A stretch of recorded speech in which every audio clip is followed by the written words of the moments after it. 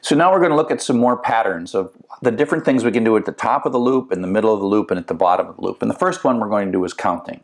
Now we're going to take a look at the number of something, the number of things in our list. Now we could just inspect it and see 6, but you will have for loops like you're reading through a file or scanning through some data. And so the notion of counting, you have to assume that you don't really know, that there's going to be a lot more than just 6. But for now, we're just going to do 6, and we're going to count how many things that we see in this loop. And the pattern is simple. You set a variable, Zork, to 0 at the beginning. We often call this variable count in mnemonic. And now we're going to run this loop 6 times. 1, 2, 3, 4, 5, 6. And each time through, we're just going to add 1 to Zork. So Zork starts at 0, then it goes 1, 2, 3, 4, 5, 6. And we're going to print it out. So, we see the 9 and Zork is 1. See 41, Zork is 2. And Zork is 16. When we see the 15, 4 stops, and we print out afterwards. And this then is 6 is then the ultimate count that we got. So that's very, very simple. The pattern is that set it to 0 at the beginning, add 1 to it, and if you run that enough times, then this is how many times that happened. And in a sense, it's how many times this line ran, right? Sometimes you put this in an if statement, etc., etc., etc. Okay? Oops. Now, we can do the same thing to get a total. And the way the total works is you compute a running total of the number of the items that you've seen so far, and at the end, the running total, in effect, becomes the total. A better variable name for this would be like sum or total or something, but Zork, I'll use Zork again. So you set Zork to 0, and it starts out, the total we've seen so far is indeed 0. And then we're going to run this 1, 2, 3, 4, 5, 6 times, and thing is going to be the iteration variable. It's going to take on the successive values. And each time through, we're just going to take our running total and add to it the thing we've seen. So we see 9, and the running total is 9. We see 41, and the running total becomes 50. We see 12, the running total becomes 62. We get a 3, it becomes 65. We get 74, running total is 139. How many more are we going to see? We don't know. Could be a million, could be 1. Oh, it's only 1. We get a 15, our running total is 154. And what's true at any moment here is the running total is right of what we've seen so far. Now, when we're done, the for loop quits for us, and afterwards, 154 is indeed the total. So the running total while we're in the loop, at the end of the loop, after the end of the loop, we have the actual total. So it's not very difficult to convert this to the average because we've calculated the count and we've calculated the running total, and now we're going to have the average by simply dividing those. Okay, so now this time I've used mnemonic variables. Don't get confused by this. Mnemonic variables are just friendly names I chose for you to read the code easier. I am not communicating to Python in any way by naming this count and sum, but count and sum is nice. Okay, so I set count to 0 and sum to 0. Oh, go back up. I set count to 0 and sum to 0 at the beginning, and the count is 0 and the sum is 0. And then I'm going to run this loop 6 times. 1, 2, 3, 4, 5, 6. And each time, value is the iteration variable. I count, every time I run the loop, I count equals count plus 1, sum equals sum plus value, so I have a running count and a running total, and they show up here, 1, 2, 3, 4, 5, 6, and then the running total. And then at some point, the for loop, we do the last one, and the for loop jumps out, and it divides 6, 154 is the count and running total, and then it divides the average sum over count. Okay? So that's just, again, a pattern of something in the beginning, something in the middle, something in the end.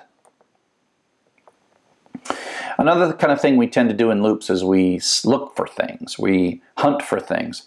And so this is where we have an if statement inside of a loop. And of course I've created a silly simple thing. In this code I am looking for large values that are greater than 20. And again, don't think of this as just 6 numbers, but I'm looking for all the values and I'm going to print them out. So, it says before, it's going to run this 9. Well, if 9 is greater than 20, it's false, so it goes back up. 41, true, so it prints out 41, then goes back up. 12, false, goes back up. 3, false, goes back up. 74, true, so it runs this, so out comes that little print statement. Goes back up, and then 15 is the last one, and that's false. it goes back up and the for says we're done, and then we do afterwards. And so this is just the notion of having an if statement inside of a for loop, where we're sort of picking or choosing or selecting or looking for something in a large set of things that we're looping through. We can also say, I want to know if a particular value is there. And so we're going to use a Boolean variable. And we've talked about integer variables like 1, 42, and then floating point variables like 98.6, and then string variables like hello world that have quotes in them. This is a fourth type, a kind of variable. It's called a Boolean variable, and it only has two values. It has true and false. Matter of fact, these if statements, they return Boolean values. Value equal 3, that is returning a true or a false based on the value of value. There's a mnemonic confusion there, right? But I'm using it. So I'm going to make a variable called found, and that's a decent name for a variable, so don't get hung up on that. And I'm going to initially say found is going to indicate to me whether or not I found a 3 in my list. And I'm going to start before the loop starts, say false, because we haven't found anything yet. So found equals false. And so at the beginning of the loop, found is false. Before the loop starts, found is false. And now we're going to run this loop a bunch of times. 9, is that true? No, skip. 41, is that true? Skip. 12, skip. Right? So 9, 41, 12. And found has remained false because we haven't done anything to it. But now in comes a 3. And this becomes true. So it runs this code. So found becomes true. And then we print it. And you'll notice that when we see a 3, we get true. And then it runs again. We get 74. It's still false. 15. It's still false. Run, run, run, quit. And the residual afterwards is true. And in fact, if you didn't know any of this and you don't print that out, all you know is that afterwards we loop through all those things and we know that there was a 3 in there. That's what we're doing. So we searched all of them, we checked for 3s when we found a 3, and you can see basically that, you know, the found remains false until it flips to true, but then there's nothing to set it back to false. There's nothing in this loop that's going to set it back to false. So once it sort of catches the 3, then it remains true for the rest of the loop, and then it just finds its way out.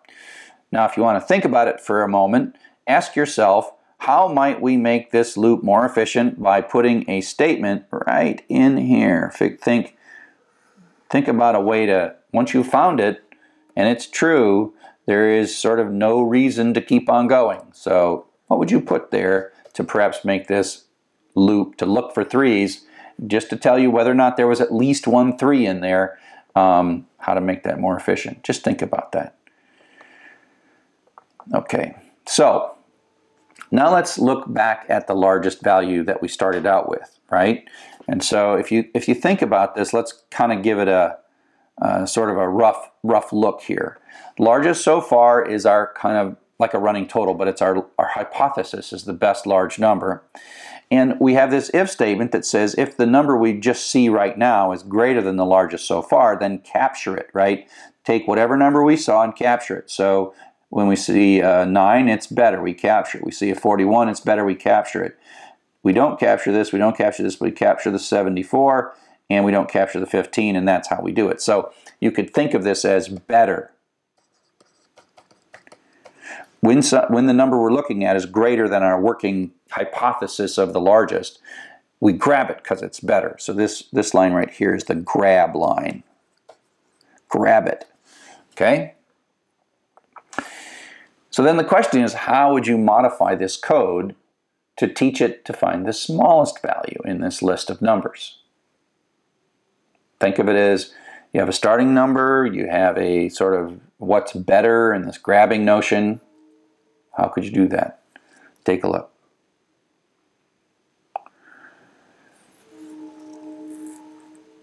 Okay, so let's take a look. So let's do a couple things. Like if you look at this if statement, that's better. Well, it's better now if the number is less than. So but then we should probably change this to be smallest so far, smallest so far, smallest so far, smallest so far, smallest so far, smallest so far, right? Matter of fact, that's what this is. We've changed the word largest so far to smallest so far, and we've changed the greater than to a less than. Is that going to fix it? I'll give you a second to look at it. Pause if you need. Is that going to fix it? Is that going to find our smallest number? The answer is, of course, no, it's not. So if we run this code, so we set the smallest so far to -1, and it starts out -1. We run it, and it's 9. Is 9 less than -1? No, it's not. So after we see a 9, the smallest so far is -1. Now we're going to run 41. Is 41 less than -1? No, it is not.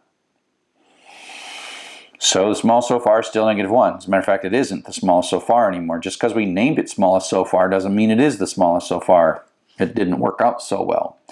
And so you see that none of these, because they're never less than -1, do anything. And we claim that afterwards the smallest we've seen so far is -1. And that is because, of course, -1 is smaller than any of the numbers that we saw. So how could we fix this? Well, if we started the smallest so far with some like arbitrary big number, then it'd be better. So if we made this 100, whoops, come back. If we made this be like 100, that'd be good, because the first time through, the 9 would be less than 100, so we would capture the 9, and then the rest of the loop would work just fine. But then what if we didn't know how big these numbers were? As a matter of fact, the largest so far wouldn't have worked if all the numbers were negative. Think about that. We just assumed they were positive, and so we kind of wrote lazy code that assumed all numbers were positive. That might not be a good assumption depending on the numbers that you're dealing with, right? So maybe 100 is a good number to start with, or maybe like 1,000 or 10,000, or like some number with lots of zeros in it. How big should we make this? And the answer is we're kind of solving this problem the wrong way. And the thing we really want to do to solve the problem is to just accept the fact that if we're looking for the smallest number so far, that the right hypothesis is the first number. And if we just knew what that first number was, the 9, because it's the first number, we know that it's both the largest so far and the smallest so far as soon as you see the first number. But we don't know here before the loop starts what that first number is. I mean, you can look at it, but assume this is just data that's coming from somewhere else, and we don't know it until we start reading it. So we have to construct a loop that deals with the fact that we want to capture the first value as our hypothesis for smallest so far. So how do we do that? Let's take a look. So what we do is we use yet another type. So we have integer, floating point, string, Boolean, and now we have a thing called the none type. None type is a special marker in that it only has one value. Boolean has true and false.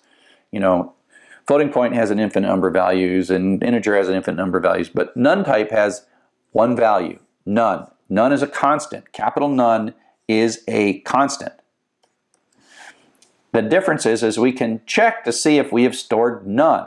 None is often used to indicate emptiness, not non-existence, because smallest doesn't exist until we assign it, but we're going to assign it to like a mark, a flag, a marker, some way to say, oh, this is not even a number, it's nothing.